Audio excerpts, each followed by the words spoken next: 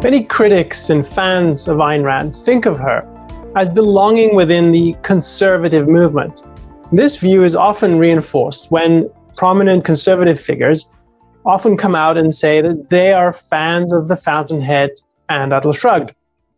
And yet, Ayn Rand herself rejected this linkage with conservatism. She rejected it often and vocally. And she rejected the label of conservative. She did not believe she was one. And it wasn't simply that she was critical of conservatism as a movement. She repudiated it. Why? What did she object to? What was her evaluation of conservatism? Welcome to the New Ideal podcast. I'm Elan Journo, and I'm joined today by my colleague, Keith Lockett. Hey, Keith. Hi, Elan. I think a place to start here is to say a little bit more about this linkage with conservatism, because I think there's a real issue here. It's understandable from a certain perspective why people put these two together, but then we should talk about why this is a mistake. So one of the impetus for this conversation today is the article that I wrote in New Ideal, which I encourage people to take a look at. But maybe why don't you start us off with some of the reasons people think of her as connected to conservatism?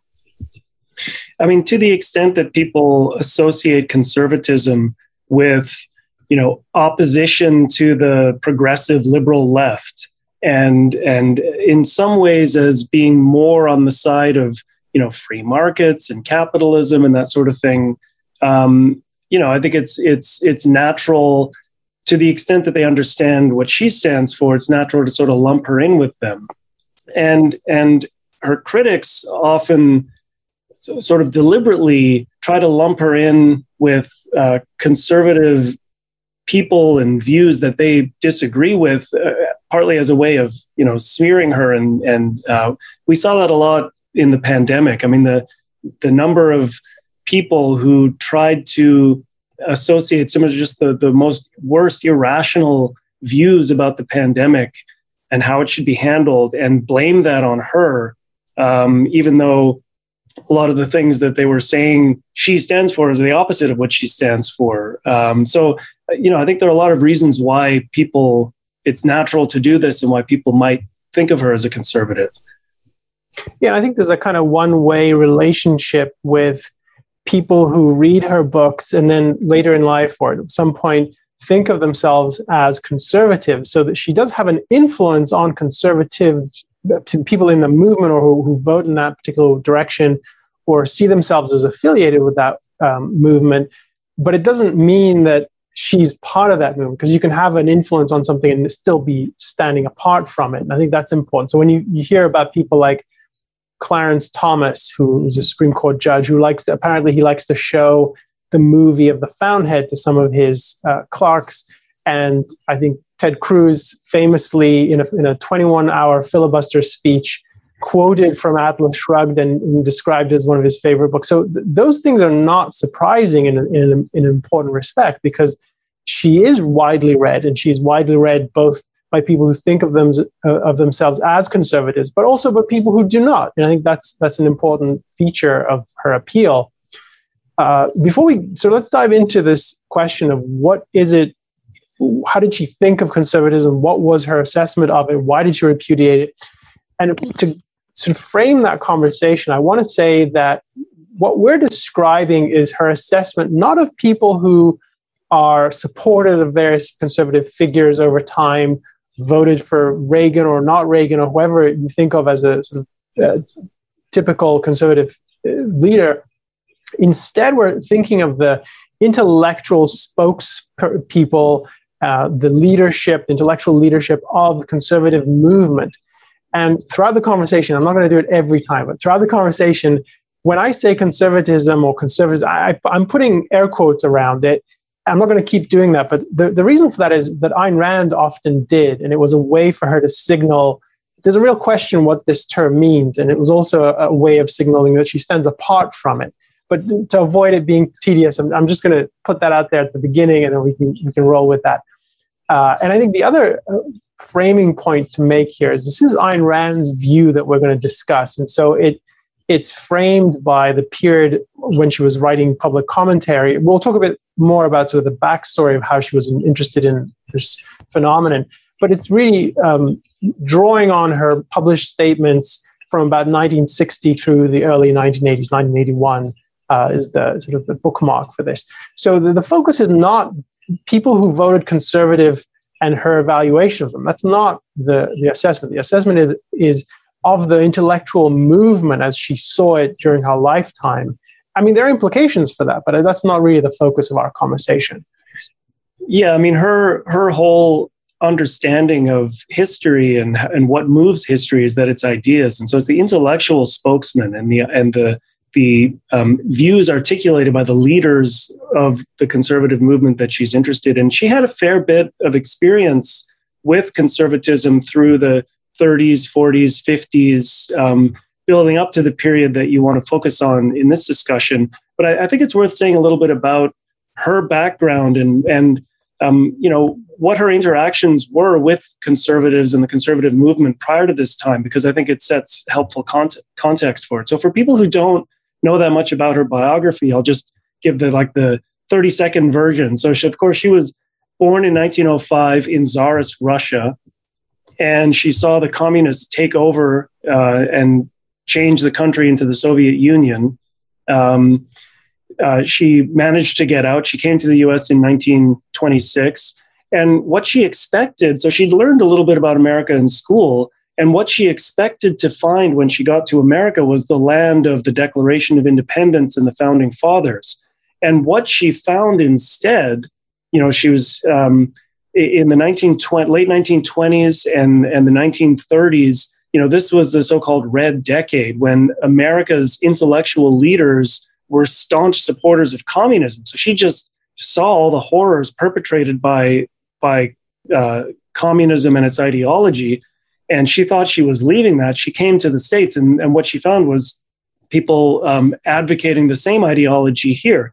And the progressive movement, which was sort of a more incremental approach to the same collectivist ends as the communists, was in full swing, gaining political support. FDR got into power. Franklin Delano Roosevelt got into power in 1932 and started to enact the New Deal, this huge expansion of the welfare state and the regulatory state. So in the 1940 presidential election, so this was Roosevelt campaigning for an unprecedented third term in office. He'd been putting his New Deal into practice for 8 years. And Ayn Rand, thought that this is not a good thing. And she was she decided to become active in politics. She volunteered for the campaign of the Republican presidential candidate who was running against Roosevelt, Wendell Willkie, who was sort of a New York businessman who was going to fight the New Deal. So she took time off from writing The Fountainhead. She volunteered for the Willkie campaign to try to defeat FDR. She gave speeches in his defense. I mean, she wasn't just sort of stuffing envelopes in the newsroom. She was writing position papers and articulating ideas, trying to really help make this campaign happen.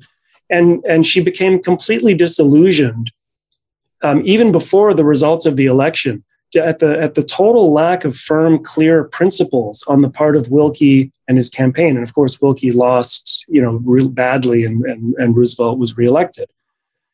So this is some of her. So she was politically active. She was interested, and she was trying to work with people, within the conservative movement, again, to fight against the kinds of trends that she thought were bad. After The Fountainhead was published in 1943, again, she became very active in trying to rally support for the so-called conservative side. She joined a group called the Motion Picture Alliance for the Preservation of American Ideals, which was sort of a group of Hollywood conservatives who were alarmed at the extent of communist infiltration into the film industry. So you had people like Walt Disney and Gary Cooper, formed this group. And again, she wrote position papers. She articulated the moral and political principles that she thought were necessary to defend American ideals. And again, she ended up being disillusioned, disappointed at the total lack of principles and the general ineffectiveness of these groups. So she had experience with people within the conservative movement who were trying to uphold so-called American ideals. And the problem is with how they understood those ideals and what they stood for. So that's something we could talk about next, is Ilan, if we think about in this period, what is it that people saw conservatism as standing for, and what were they standing against, and what were they standing for? I think it's a great place to dive into her analysis of conservatism, because if you were living at that time and you were reading the newspaper and listening to the radio and sort of trying to figure out what's going on in the world, what would your view of conservatism be? How would you understand it? And then we can look at how the leaders of the movement themselves articulated it. And I think a reasonable person would look at conservatism at that time, and what some of the salient things they would pick out are there's an opposition to communism. I think that was one of maybe the salient thing. Opposition to liberals, so the other side, the other political faction at the time. I think not opposition, maybe suspicion is a fairer way of putting it. Suspicion towards the calls for welfare state programs. If you think about what Roosevelt did with the New Deal, now this was now starting to really mushroom into many more other kinds of programs over time. And I think the one way that this would be captured by some of the political figures and some of the intellectuals is they want, quote, limited government, unquote. And then the question then to what you're raising, Keith, is, well, what does all this add up to? What is limited government limited to? What constrains it?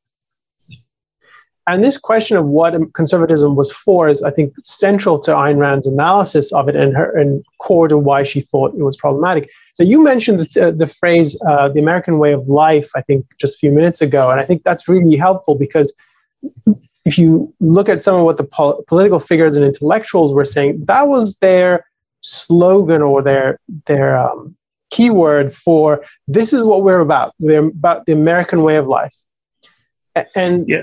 But that doesn't really answer the question, what is the American way of life, right? Yeah, I think you're right so if you look at the dominance of Marxism and communism in the intellectual scene in the 30s and 40s, and then as you head into the period after World War II, when the communist bloc is expanding and this large looming threat in the world, as you transition into the Cold War, there's a lot of what was going on with conservatives at the time is more, it's more a reaction against that. Like we want to fight the whole progressive trend, and they see it as somehow moving away from the founding principles of America, but and that the American way of life, American ideals, these are things that they want to defend against these large geopolitical things that are happening in the world. But again, the question is, what do they mean by the American way of life? What are the ideals that they claim to want to be upholding? And I mean, for Rand, that's the most important question, because those are the principles that you're trying to defend. That's what it means, to take this side of the conflict. So I think this is where we can start to sketching in a bit her own critique of what was going on. And the way into the topic is to see that she had a philosophic view of what a free society depends on. So if you asked her what is the American way of life, she would say it's something really profound. It's a view of society where individuals are the unit, they're the sort of the focus of society and government. And a free society is what the founders built, and they were influenced by a whole progression of intellectual development to get to the point where they had this conception of a new way of organizing government. So in her view, capitalism is at the core of a free society. It's a system that protects individual rights And underneath that political system is a conception of the individual's moral right to his and her own life. And that is the idea of egoism. And in her view, and this is a really important part of her analysis, is that the achievement of the founders is that they got to the philosophic ideas and built a political application of those ideas.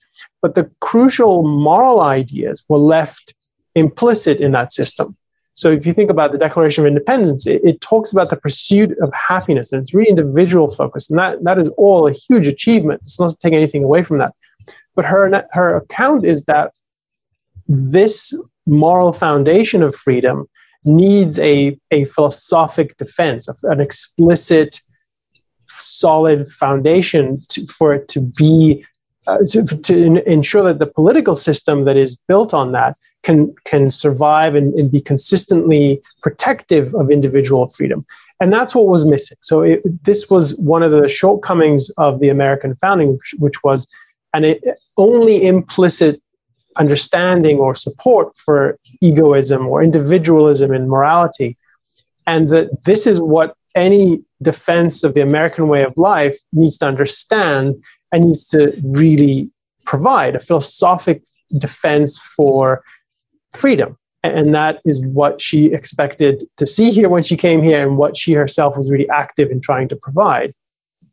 Yeah. And I think this became, completely clear to her by the time she finished writing Atlas Shrugged. So in the 30s and in the 40s, after she completed The Fountainhead in 1943, I think she was still looking for allies within the conservative movement, hoping that there was an understanding, or that she could convince people of what the moral and political foundations of this country really are.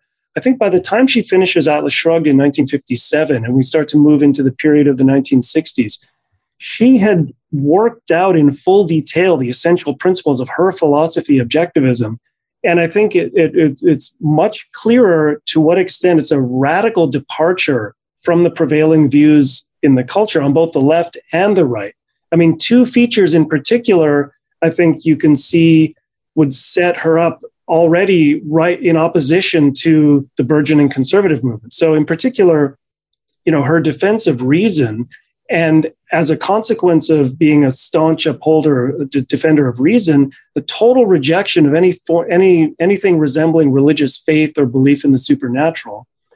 And she has a radical theory of morality that basically rejects everything that people have held in ethics since the Sermon on the Mount. And this is the basis. I mean, what you were just describing about egoism as the foundation for individualism in politics. It's a radical perspective that she has on morality that informs her views on the moral foundations of politics. So we have a video clip. By 1962, this issue, I think, is completely clear to her that there's a basic contradiction at the founding of America between these implicit moral principles that gave rise to our capitalist system of individual rights and the prevailing moral views that have existed for 2,000 years. So if we could cue up this clip, let's take a listen to what she has to say about this issue and about this clash. Capitalism was the system originated in the United States. Its success, its progress, its achievements are unprecedented in human history. America's political philosophy was based on man's right to his own life, to his own liberty, to the pursuit of his own happiness, which means on man's right to exist for his own sake. That was America's implicit moral code, but it had not been formulated explicitly. This was the flaw in her intellectual armor, which is now destroying. America and capitalism are perishing for lack of a moral base. The destroyer is the morality of altruism.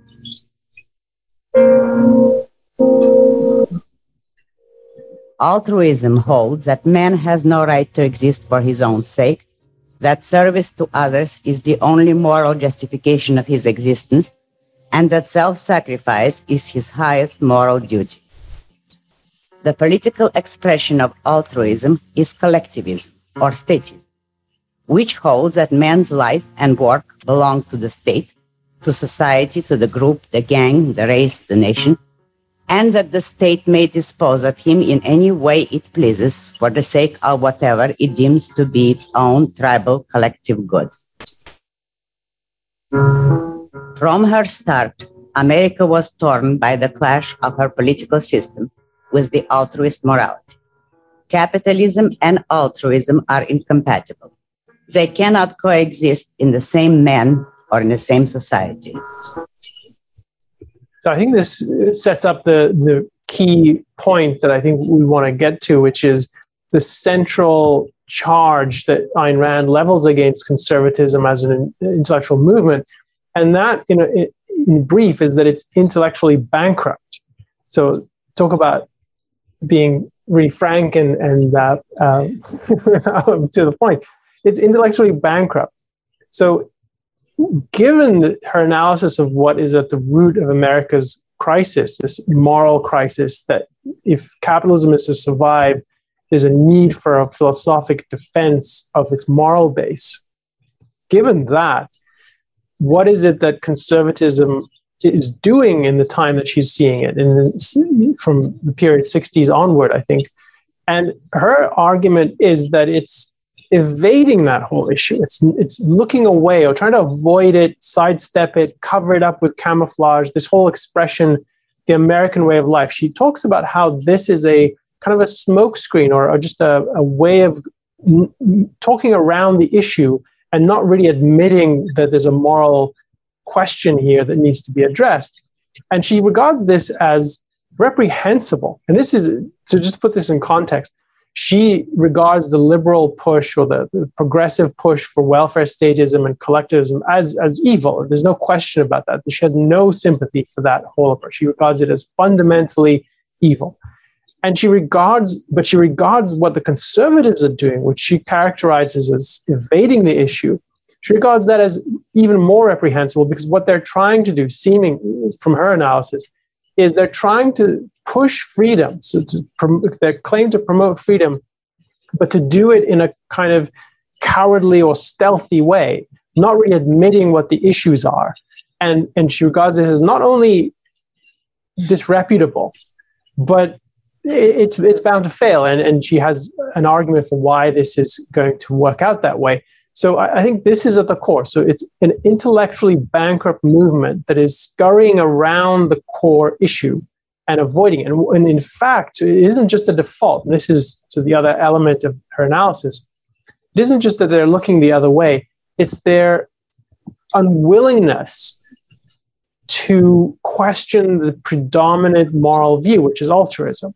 So if altruism is what has come to prevail in the society of America and is eating away at the foundations of capitalism and a free society, what, in her view, conservatism is doing is it's accepting that moral basis and then claiming to be for freedom. And so there's a fundamental contradiction there as well. And I think we should talk a bit about how she regards this as how this plays out in their account. Yeah, I mean, the clip that we played, I think expresses very clearly her view that in order to understand the basis of the founding of America, you have to understand, in order to support it and provide a philosophical foundation for it, you have to be willing to repudiate altruism. You have to be willing to say, the dominant moral perspective that people have held since the Sermon on the Mount is wrong and is actually in contradiction with the American way of life.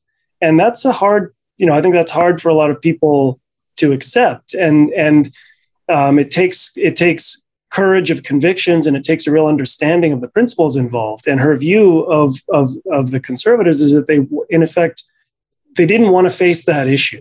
They didn't want to face the fact that what they were trying to, they're trying to oppose communism, they're trying to fight the progressives, they're trying to defend the American way of life, but they don't want to recognize the fact that in order to do that, they've got to be radicals they have to have a radical reconceptualization of what the basic principles of morality are and how that leads into politics. So instead, as a result of not wanting to face that issue, they sort of retreated to standard, the kind of a set of arguments and a set of viewpoints that are totally ineffectual because they don't address these fundamental issues that need to be addressed. So, you wrote about, you kind of summarized her perspective on this and some of her views on these the arguments that conservatives would offer at the time. So what are some of those arguments that they would offer, and what's let's talk a bit about those arguments. There's two aspects I want to draw out. One is the arguments that they make in advocating for freedom, or their seeming advocacy for freedom, and what is deplorable about them in her view. And then the other element to draw out is the issue that by conceding the morality of altruism, they in effect pave the road for their own opponents. And I think both of those are important for understanding how she sees this. So let's talk about the arguments that she analyzes. And important to see throughout all this is she's looking at the dominant figures, the intellectual leaders of the movement, or the ones that she regards as serious and meaningful. So if you studied the history of conservatives, you might find better people, but that's not the issue here. The question is, were they influential in the movement? And in her analysis, the influential positions were the ones that she took on. She analyzed 3 arguments that she saw as connected and that were really bubbling up to the surface among conservative intellectuals and spokespeople. And one of them is the argument from tradition, which is that the American way of life, this is how it's always been. We need to preserve tradition. That's what we're conserving. And for each of these arguments, and I'm not giving the full justification of the argument, I'm just giving you kind of a headline. The whole point of my bringing this up is I want people to go read her analysis, because I think it's really trenchant. So this is just a headline level summary. But at a first blush, you can see that if knowing anything about the founding of America, read just a bit of the Federalist Papers, and you'll discover that part of what the founders were doing was breaking away from tradition. And they were really questioning all traditions in political theory at the time. So that's not really an argument grounded in the facts, but it is a kind of argument that you might see people resort to if they don't feel they have a good, positive argument to offer. It's sort of something people often fall back on. It's always been like this. This is what we're conserving. Another one is the argument from faith, which is the idea that this is, God. I'm not sure quite how to put it, not in conventional contemporary terms, but sort of in the view that this is America is a religious society at its root, and this is how we need. The defense of freedom comes from some conception of God and religion, and this again, I think, really cuts against the history of how America came about, and the fact that religion is not a political issue. It's seen, or was properly seen, as a private matter in the development of sort of the political conception of our society. And she has a really... Go ahead, Keith. Yeah, and what I think also this is partly... they're positioning themselves against the communists, and there's the perception that and this is a viewpoint that the Marxists put forward, that they represent a secular scientific worldview, that's based on reason, and they're gonna, the Soviet world is going to outstrip the West because they've got a scientific approach to the economy. And so in response to that, the conservatives, saw themselves as fighting the godless communist atheists, the atheistic communists. And part of what we need to fight that is a return to religion. And Ayn Rand's view is exactly the opposite, that that it's a mistake to view the communists as, even though they're nominally atheists, it's a mistake to view them as defenders of reason, defenders of science, because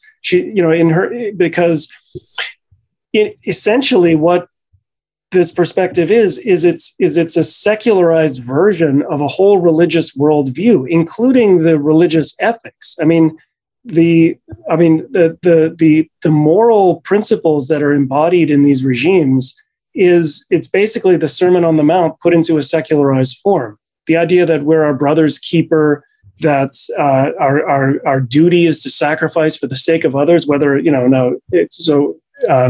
religion, your duty is to sacrifice for the sake of God, but in the secularized version of it, your duty is to sacrifice for the state, for the proletariat, for the collective. So in her view, it's no accident that communism took hold and took over the country in Russia, because she viewed Russia as one of the most mystical, countries, and the people of Russia were deeply religious with the Russian Orthodox Church, and it was an easy transition from the irrational mysticism of the Russian Orthodox Church to transition over to the irrational mysticism of Marxist dialectical materialism and all the irrational ideas that go along with that. So the idea that the way to fight, the secular atheist communists is by a return to religion is exactly the opposite of the truth in her view. What's needed is a defense of reason, and part of what the reason she's so condemnatory about this is because, in effect, by accepting the idea that the communists and the progressives have reason on their side, you're basically conceding that to them and saying that that freedom, to defend freedom, requires irrationality and religion, and that if you were going to be scientific and secular, then you'd have to be a leftist, and to her that is a totally false, and it's the worst kind of concession, because you're conceding that they have reason on their side. Yeah, I think that's an important observation you're raising, Keith. The idea, so she has an interesting perspective on how capitalism is seen and what appeal it can offer people and what kind of people it will attract and what kind of people certain arguments will push away. And combined with the third argument, which she characterizes as the argument from depravity, and that is that we're all fallen creatures, none of us is good enough to be a dictator, therefore we have to have freedom. That's just sort of a headline version of that argument. She regards that as the rejection of real ideals in human life and the idea that you can better your position in life. And it clashes fundamentally with capitalism, which is about growth and innovation and progress and making things better and finding better ways to do things, more efficient ways to do things. And it clashes fundamentally with her conception of the value of the human life and that what you can achieve in your life, and that it's proper and important to have a vision of your own life as something to build and develop and really invest in. So you can see the fundamental clash here. So, and just to pick up on another thread that you raised, Keith, the idea of conceding so much to the opposition, this is something that she emphasizes as a real problem with the conservative view. And I don't talk about this in the article that I wrote, but I definitely recommend people go and read her own article on this, which I link to and quote from extensively, Conservatism and Obituary, because she points out that this is an important dynamic of how principles work and how philosophical premises work. And when you concede something and your opponent stands on that for not just conceding it, but advocating that position, there's a certain logic to who's going to gain from that and who's going to lose. And she has an argument about how the American liberals and sort of incrementalist advocates of collectivism and socialism are themselves disarmed in the face of communism because they share the same principle, but the American liberals wanted to move in that direction slowly. So they can't argue against the communists. And she thinks that In the same way, the American conservatives are disarmed in the face of American liberals because they share the same moral premise. And the American conservatives can't really challenge anything that the collectivist, statist opponents advocate. So what happens, she argues, is that when American liberals advocate for something like the Peace Corps or supporting the rest of the world with foreign aid, the response from many conservatives is not, no, we shouldn't do that, that's immoral. It's, wait a minute, not Africa, it has to be Asia. So it's a question of implementation, or not the Peace Corps. It has to be a more practical program. It's the details that we're fighting over. But what's completely conceded is this is the morally right direction. This is what we should do. And then, okay, if you want to quibble about the means and the process and the timeline, we can quibble about that. But once you've conceded all that, you're granting the moral sanction to that view. And then there really is no opposition, principled opposition you can give to it. So in effect, what you're doing is you're paving the road toward that ultimate goal, even if in your own view, you're opposing it because you're saying, no, our foreign aid shouldn't go to these countries, it should go to those countries. Well, you still think that foreign aid is an appropriate policy. So let's just, we can get to our endpoint this way, even if you're going to slow us down. So this is part of her conception that there's a logic to philosophic principles, and conceding fundamental ones to your opponents has a disastrous long-term consequence for you. And I think this is part of why she thinks of conservatism. And this is in the 60s, so many decades ago. She already saw it as bankrupt and impotent culturally, as having nothing to attract people and unable to do what it's claiming to be seeking to do, which is defend freedom, because it's conceding and letting freedom be eroded at every turn. And that is part of why I think she regarded as so morally bad that this is what conservatives were doing. So she has a really powerful way of capturing this, which is, I hope I've captured this right. So just take this as a paraphrase, not a quote. It's that a half battle is worse than none. Like if you're arguing in a way that's ineffective, you're really not doing your side any justice. You're actually helping the opponents because you look ridiculous, and then the opponent looks much better as a result. And if you're conceding the fundamental premise, you're actually hastening its success. So this is one more reason I think people should go and read her view on conservatism, because there are really timeless philosophic insights here about the dynamics of how ideas shape movements and a culture more generally. So before we turn to the next implication of what you just said, let's just give some thank yous we got some super chat donations here. Jonathan, Mary Aline, and someone with a handle I can't quite pronounce, but we've gotten a few super chats, so thank you for sending those in. Now, so you've been talking, Ilan, about some of the arguments that she puts forward in this talk that she gave, Conservatism and Obituary, which is also reprinted in Capitalism, the Unknown Ideal, the book.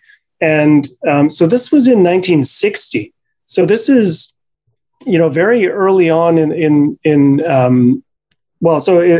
in the period following Atlas Shrugged. She already has a view that the conservative movement is completely intellectually bankrupt. The arguments it's advancing are worse than not even trying to argue, that it's a half battle and it's conceding all the important principles to the enemy. And the only thing that can result from this is that this side of the political spectrum can only get worse and worse. And what's interesting is she's in effect predicting what the trajectory of the conservative movement is going to be in 1960.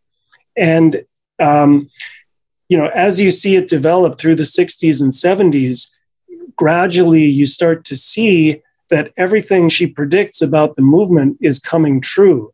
And so what I like about your article is you go from this early analysis in 1960 to a talk that she gave in 1980 or 81 towards the end of her life. And and it's her perspective on what has become of the conservative movement by that time. So do you want to say a little bit about that part of it? Yeah, so I think one way to sum up her view in the early 60s, and particularly the arguments in favor of freedom, is this is an abandonment of reason. The arguments from faith, depravity, from tradition, this is not at all what it looks like to give rational defenses of freedom. And it really goes against the tradition, if you're not in that sense, but sort of the legacy of the Enlightenment, which was putting reason and individualism at the forefront of thinking and political activity. So that was what she thought of in the 60s. And one way she characterizes it is, this is the voice of the Dark Ages rising again in industrial societies. It's just how incongruous it was for her to see this. And I think the way to capture her perspective, or some of her perspective, by the 1980s, or 1981, the speech that you're referring to, is that voice of the Dark Ages just gets more strident and more powerful politically, because it's left to walk through some open doors, to use that cliche. And what happens is that the intellectual vacuum within conservatism becomes filled by people who have a view that the source of what conservatism should be, what the core of it is, more religion and a sharper turn against reason. So in this talk from 1981, The Age of Mediocrity, which we'll link to in the show notes, she looks at what is sort of in retrospect seen as the rise of the religious right in America. She thinks of the activists who are coming to the forefront as militant mystics. This is our term, or militant religionists, because they're pushing an agenda now, not half-hearted, not kind of in a, here's what tradition would tell us, but just this is what conservatism is. It's about being close to God, and God is the sanction for what we need in society, and even worse things, as we'll see. But it's a view that if you think in the 1960s there's a bankruptcy and a turn away from religion, that trend really accelerates or becomes more central to what conservatism is about. By the time Ronald Reagan gets into power, early in his tenure. So in the talk, Ayn Rand analyzes some of the positions that she regards as rising to prominence and influence within conservatism. And these are things that, in the 60s would have been shocking to people. But by the 1980s, this is sort of like, okay, well, this is what conservatives are about. So things like creationism. You've done a lot of research on this. And so creationism is really just the biblical story of creation dressed up a little bit to look like science, or like a scientific account. And the advocates of this view were, in effect, saying, no, this deserves equal time with the theory that Darwin developed and later was built on. And that's you can tell us more about this, Keith, but it's really well established. I mean, it's a theory in the sense that it's an account, but it's well justified by the evidence. So this is, in effect, saying we need to teach children that the story of creation has equal standing with a scientifically rigorous account of the origins of species. And that is a fundamental rejection of reason and science. Yeah, I mean, we could talk about that more in the Q&A, but I mean, it's basically taking the biblical story of creation and the flood, as the explanation for all geological phenomenon. I mean, and just sort of slapping the label, science on it. I gave a talk once where I described it as, the movie This Is Spinal Tap, where he changes the number so it goes to 11, but really it's just 10 is just 11. That's basically what it is. They're just caught by, if they put the label science on it, somehow it's on the same footing as biology. I want to stress the one other, so there's more to say about her analysis in that talk, and people should definitely go and listen to it. One other piece of the agenda that she analyzes as becoming salient and that is given political power, particularly the Reagan administration, not originating it, but giving it sanction, is the vociferous attacks on abortion, the idea that abortion should be illegal, the push against it. And for Ayn Rand, so there's a lot to say about her view of abortion, but she was convinced that abortion is a moral right and should be a political right of women, that it flows out of an understanding of what it means to be free and have autonomy and sovereignty over your own life, and being able to choose your own path in life, whether to have children, if you do want to have them, when you have them, and not being left to chance and happenstance. So her view is that this was one of the lowest aspects of what the new religionist push within conservatism was advocating for. You can tell us more about this too, Keith. You've talked about her view of abortion and the opposition to it. But one of the things that really comes out, and it's startling, I think, in her analysis, is another way in which she's really stands apart from conventional thinking, is that for her, it's a real question that can you have people like these advocates against abortion, the intellectual advocates and the political advocates, who really have the interests of women at heart? And her answer is no way. Like, you cannot honestly believe that these people are all concerned with the life of the woman. This is a rejection of human happiness and the ability of individuals to control their own life. And I think she has a very strong negative moral assessment of that. Yeah, I think so. I think all of these things, creationism and the rise of the anti-abortion movement, these are all, and the rise of the moral majority, and the fact that Reagan sort of, helped to bring this into politics. I think these are all examples of a trend that she sort of was worried about in the 60s, and it came to fruition at the time that she's giving this talk, which is it's the rise of the idea that religion should play a role in politics. And I think this is what she's really rebelling against in this talk, The Age of Mediocrity, that she gives in 1981. And this is the danger that she sees as coming as a result of these. So all these other things are concrete manifestations of that, and they represent threats to freedom and reason in their own right. But it's the fact that it's coming together as part of an expression of this resurgence of religion into politics that she's really worried about. And I think that's well captured in your article. And then, of course, people can read her original. You can actually hear her original talks or read them in the form of articles. But why don't we sum up here, because I think we're getting close to the end, and we should take some of these questions that we're getting. So, how would you summarize what we've covered? Why does Ayn Rand reject conservatism? I think it's pretty clear now. I think the key point is that she saw it as a intellectually bankrupt movement, and the way in which that bankruptcy plays out is it necessarily is destructive of freedom in different ways and manifestations.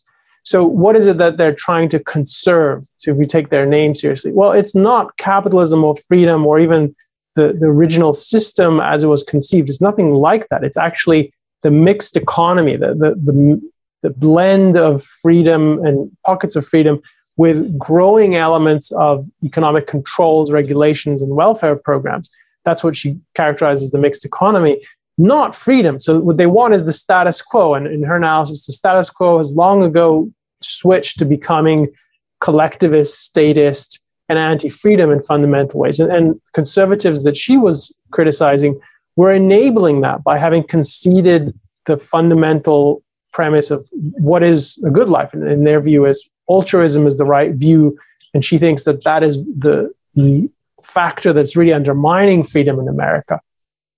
I think that is at the top level. Then part of from going a little deeper into this, conservatism shifts. I think in the 60s it's marked, and it becomes more so as we've seen by the 1980s. And I think this is my view now. It's continued since then. It's this turn away from the core, the best elements of the Enlightenment, which are reason, individualism, and the idea that it's your life and it's for you to decide the path you take and how to achieve your own happiness, this idea of sort of moral individualism, and the political manifestation, capitalism. This is a real turn away from that. I mean, she points out that conservative leaders in the 60s were afraid to use the term capitalism They didn't want to talk about it. It was almost like a dirty word in some sense. That's my characterization of it. You can see that she has an article about how they're dancing around the issue just in order not to have to talk about what is at the core, which is this moral foundation question. And I think this, just the final point I would raise in summing up the analysis, is that by packaging together faith and freedom, so telling people that religion and capitalism go hand in hand, they're inseparable, and having convinced a lot of people that that's true, even though it's not true, this has done enormous harm to the cause of spreading freedom and capitalism. Because if you're trying to attract the best sort of people who are looking for evidence and arguments and reasons and who are scientifically oriented, if you're trying to convince people like that freedom is the right way to organize society, as you've mentioned earlier, the communists and socialists for many decades were selling themselves as the embodiment of science and free and progress, which is completely false. But there is this sort of view in the culture that if you're for science, then you're for collectivism and socialism and communism. And then the conservatives have reinforced that by saying, yes, that's true, because freedom goes with faith, capitalism goes with religion.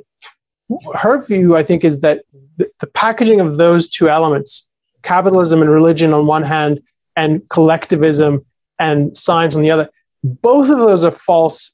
They don't go together. And the result is that you turn off the best people. You send them to your opponents, because if you want science, you need to go to socialism and collectivism. If you're willing to accept faith and authority, you can just have freedom. And think about some of the people I admire in the contemporary world. A lot of them have come out of Silicon Valley, people like Steve Jobs and Mark Zuckerberg and Jeff Bezos. They're just incredible innovators, just heroic level innovation and thought and dedication to building a business.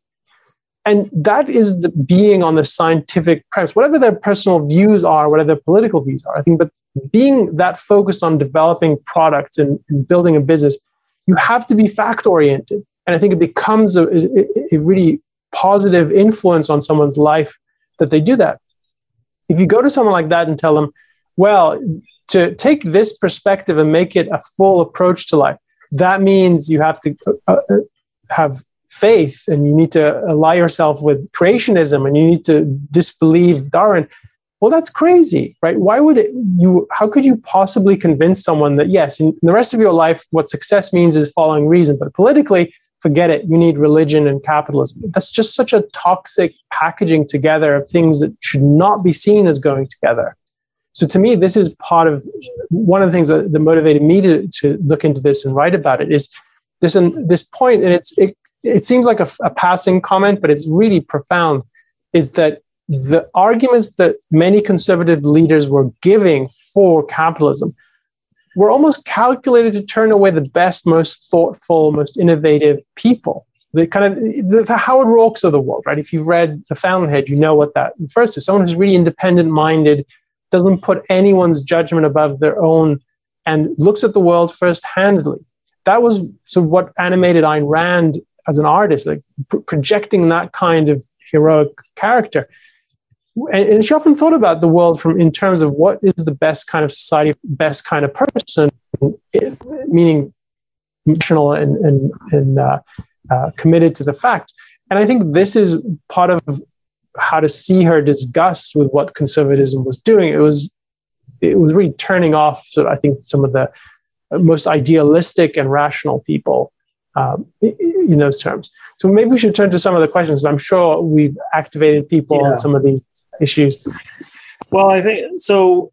Some of the questions seem to be operating on the premise that we're like attacking conservatives, or we're trying to criticize people who might view themselves as conservatives, which is not really what we're trying to do. What we're trying to articulate is what Ayn Rand's intellectual opposition to the ideas that were being put forward by leaders of the conservative movement were, and why she held those views, why she criticized them in that way, in order to convince people or to try to convince people that she has a better way of thinking about these things. So we have a super chat question that we'll take first. The question is, it's as unrealistic to expect most people to study philosophy at a deep level. Do you acknowledge that conservatives and libertarians are those you have the best chance of bringing into objectivism? And I guess what I would say to that is, it depends why they view themselves as conservatives or libertarians, and how interested in philosophy they're willing to go. Because I don't think you have to study philosophy at a deep level in order to. You have to be willing to think about some of the issues that we talked about today, the clash between altruism and egoism, and what moral foundations are required to establish political freedom. You know, that doesn't require getting deep into, you know, an analysis of Immanuel Kant, or like there's way deep you can go in philosophy. But I think to understand the differences between conservatism, libertarianism, and objectivism, you don't have to go that deep. And if the question is who do we have the best chance of bringing into objectivism, I mean, the people who are going to be interested in objectivism are people who are interested in questions about what are the right principles of morality for living one's own life and for establishing a free society. And it's not obvious to me that the best chance of getting people like that is going to come from the so-called right or the libertarians, in the way that Ilana was just talking about, you know, the kind of Silicon Valley entrepreneur who's pro-science, you know, but who might see themselves as sort of a progressive leftist. As long as they're open to reason and they're willing to have their views challenged in a fundamental way about politics and morality, those people might be the best chance of coming into objectivism because they're so pro-reason and pro-science. If I can build on that, Keith, just to add a couple of other aspects. One is, we haven't really talked about it in this conversation, except it's been in the background, but it's worth saying. When I said that she puts conservatism in scare quotes, I think that's because she doesn't think there's a clear, it doesn't denote anything clearly. There's a movement, there are people, but it's not like you can easily define it. It's a very elastic term, it's foggy, and deliberately so in her view. And she has the same kind of a view of liberals at the time, or what today you might call progressives. So it's not clear what it is that people, if you're thinking about people who identify that way, what is it that they're responding to? Maybe it's the better elements, or as the questioner seems to suggest, but it's not clear that if someone tells you they're conservative, you know anything about what their views are. Because today at least, and I think this was true even in the past, there's so many views that fall under these nebulous terms that you just need to know more about the individual and what it is that they think before you can have a view of whether or not they will respond to Ayn Rand's philosophy. So that's one aspect I would raise. And I think it's the same as you make the same argument about liberals. What it is that someone responds to when they say they're a liberal, it's not a coherent view that you could point to and say, yes, if you subscribe to this, everything else follows. People are very eclectic on top of that. And then just one other thought about this is just to stress, this is not an analysis of people who identify as conservatives. It's Ayn Rand's view of the intellectual leaders of a movement and their negligence, their failure to advocate for the ideas of freedom. And a lot of what she's writing about, and she's addressing people who she believes have been misled into being supportive of conservatives. And she's trying to reach them, telling them, if we have this in common, if you and I both stand for freedom, I want you to understand what this movement is about. And I want you to see that advocating for freedom looks very different from what you're seeing today. So it's not, I don't think the right way to see this is she was out to bash people who are thought of themselves as conservatives. Well, nor are Keith and I in this conversation. It's on the contrary. If you really value the things that are claimed to be valued by conservatism, then you have to understand what it looks like to truly advocate them. And she encouraged people to see that it's a philosophic issue. It's not about sort of the horse racing election stuff, which has its place, but that's not the way to think of these issues. Yeah, I think it's important that her 1960 talk, Conservatism and Obituary, was given on a college campus. She was talking to students, and she was trying to get them to think about what intellectual movements should they be supporting. And she was, as part of the talk, she's issuing sort of a rallying cry. If you really want to defend freedom, what you need is to embrace a radical reconceptualization of philosophy. In fact, you've got to understand objectivism. If you want to, you have to be a radical for capitalism, which means morally radical. So it's putting forward a positive vision of what ideas one should be advocating. That's what that was her main focus. So we have another question here. Did you have one you wanted to take up, Ilan? Well, there's an interesting question that has come up about raising the issue of tribal collectivism and social justice theory. And I want to just reframe the question a bit. So the question is asking, yes, we've been criticizing conservatism. Well, we've been talking about Ayn Rand's analysis of it in the past. We're not really talking about it in the present, though I definitely have views about what it is in the present. And so the question is, well, why aren't we talking a bit about some of the shortcomings or the basic problems with the other side? And I think if we can step away from the topic of the main topic of the discussion today, which was Ayn Rand's analysis, and talk a bit more about what it looked like to think about today's scene, I think one of the points she raised in 1981 is that conservatism was becoming not only religious and hostile to reason and science, it was becoming more tribal. And she talks about this elevation of the family. And she saw that as the down payment on a kind of tribalism. And I think that's definitely something that's developed in conservatism. So if conservatism today is facing an opponent that is tribal in sort of racial terms, and in other terms as well, I think there definitely is tribalism throughout our culture. And I think that's another manifestation of intellectual decay on both sides. So both among the people who think of themselves as conservatives, intellectual leaders and so on, and the people pushing, however you think of the other side, or the other advocates or opponents of them, there's no question that tribalism is rising. But what I'm challenging is that it's only on one side. I think tribalism manifests differently, definitely is more noticeable maybe for some people if you look at the social justice type arguments that people bring up and the emphasis on race now. But I think it's a mistake to think that it's localized. I think it manifests differently, and it's a problem in every manifestation.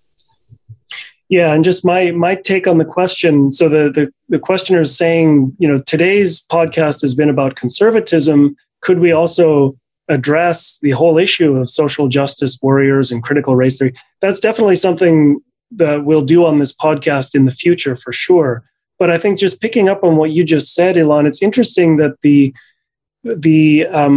tribalism has become so pronounced in our culture that if we do a podcast saying why Ayn Rand rejected conservatism, I think people just automatically think, well, if we're rejecting conservatism, then are we somehow on the side of, the social justice warriors and the left or something like that? Like, you've got to be in one tribe or another.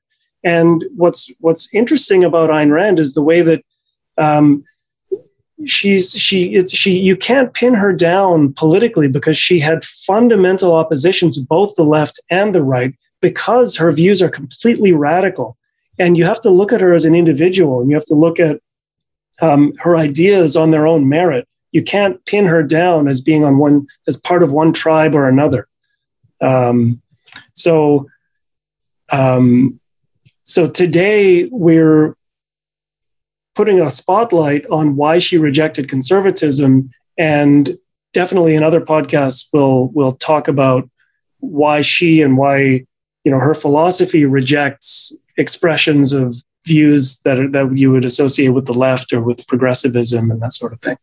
So, I think we're past time, but let's take maybe one or two more questions and then tell people, wish we could answer all these questions on the live stream, but join us on Clubhouse. We'll be moving there in a few minutes. And we're happy to talk more about the topic of today's podcast and also take your questions and discuss some of these issues in a smaller group. So this question from the Super Chat, I'm not totally clear. I understand it, so I'll do my best to respond to what I think it's asking. So it's, as written, it's authoritarians that supported the drafts weren't supporting capitalism. And I assume that this is a reference to the conservatives who weren't opposed to the draft or who were supportive of it. And then the question asks as well, or national service ? So I'm not totally sure what the question is driving at, but what's important, I think, in thinking about the draft, it was that Ayn Rand was standing apart again here in her opposition to the draft. This is the military draft, particularly if you think about during the Vietnam War. And her view was that it was morally wrong. It's one of the worst things a government can do to its people is to conscript them into the military at a time and send them into war against their own choice and in defiance of it. And she railed against this. And I think it's important that this was another reason for her disappointment with conservatives, because for her this is one of the starkest or more blatant ways in which a government can violate the rights of its own people and how it's completely inconsistent with freedom. And I think she was right to think that, well, why aren't the conservatives the ones sort of standing on the parapets and shouting about this? And I think there was a conspicuous lack of opposition to it. I mean, not to say no one opposed it. There were definitely people who did, and eventually it was undone, and which is a good thing. But this should have been a rallying cry for anyone who was on the side of freedom. And yet what you saw is people, I think some hippies and other people who were rejecting it for reasons that weren't very good. I mean, they were right to object, but their arguments weren't very convincing. So I think go read her article where she discusses the draft. We'll look it up in the Ayn Rand lexicon. I think the place to read her account in full is Wreckage of the Consensus, which you can find online. But it's another illustration of her view of what it is to defend freedom and how it is that, by contrast, so few people in the intellectual space and the political space really understand it. If they did, they couldn't honestly ignore the issue of the draft or treat it as they did. I think this is part of what her analysis of the left and the right, or the liberals and the conservatives of her time, brings out, is that they just simply are anti-intellectual. There's a progressive movement towards less and less concern with ideas. And this is in the 60s. So imagine, I would love to know what you would think of today. Should we draw a line there and then we'll head over to Clubhouse in 5 minutes or so? Yeah, let's do that. So why don't we wrap up and tell you a bit about some of the topics. If you want to explore them further, we have some resources to recommend. One of them is Ayn Rand's essay, Conservatism and Obituary, which, as Keith said, originated as a talk and then became adapted into an essay. You can find it in Capitalism, the Unknown Ideal, and online, bit.ly/conservatism obit, if you want to look it up there. We have other resources that you can look at. I wrote an article which summarizes some of Rand's views from that piece and other places, and also looks at how her views, what her views were in the 1980s in the Reagan era. And that is, the title of that essay is What Was Ayn Rand's View of Conservatism? You can find that at bit.ly/AR versus conservatism, or VS for versus. And we should say that the talk that we've been referring to, The Age of Mediocrity, this is her, I think, the final four-hole forum that she gave herself, 1981, in response to Reagan coming into power and what does she see going on in the culture. You can find that also online, bit.ly/Age of Mediocrity, and highly recommend you listen to that. It's fascinating analysis. Want to tell you that on July 21st, we'll dedicate this live stream podcast to a general Q&A. ask us what you want about the objectivist philosophy. Send us your questions ahead of time to get them in the queue. We had a lot of questions recently when we did this. You can email us, newideal@aynrand.org. We'd love to hear from you. And if you send them early, you have a better chance of getting them in. So next week, we'll have another podcast. This time, we'll be talking about the situation with the vaccines. You might have seen many developments with those. On the one hand, people are being lured and bribed into getting vaccines because there's a lot of resistance with lotteries and hamburgers and all kinds of strange inducements to get people to get vaccinated. And then on the other hand, there are people who are saying we need to have mandates for this. So we'll be discussing the issues surrounding that next week. We hope to see you there. And as Keith mentioned, after we sign off here, we will be moving to Clubhouse. You can join us in the Ayn Rand Club. And if you need a link to Clubhouse, I know it's still restricted, you can find us on social media and we can link you with an invitation. I think there's a way for us to do that. Hope to see you there. And if you enjoyed today's discussion, please subscribe, click the bell to get notifications, leave us a comment. If you're on other social media platforms watching or listening to us, please like and share what you find and tell people. And if you want to suggest topics for us to discuss, if you have questions about what we've said, we'd love to get your feedback. Send us an email, newideal@aynrand.org. We read everything. We try to respond to as many as we can, but we love to hear from you. So please don't hesitate to drop us a note. And we'll see you next time. Thanks. You've been listening to New Ideal, a podcast from the Ayn Rand Institute.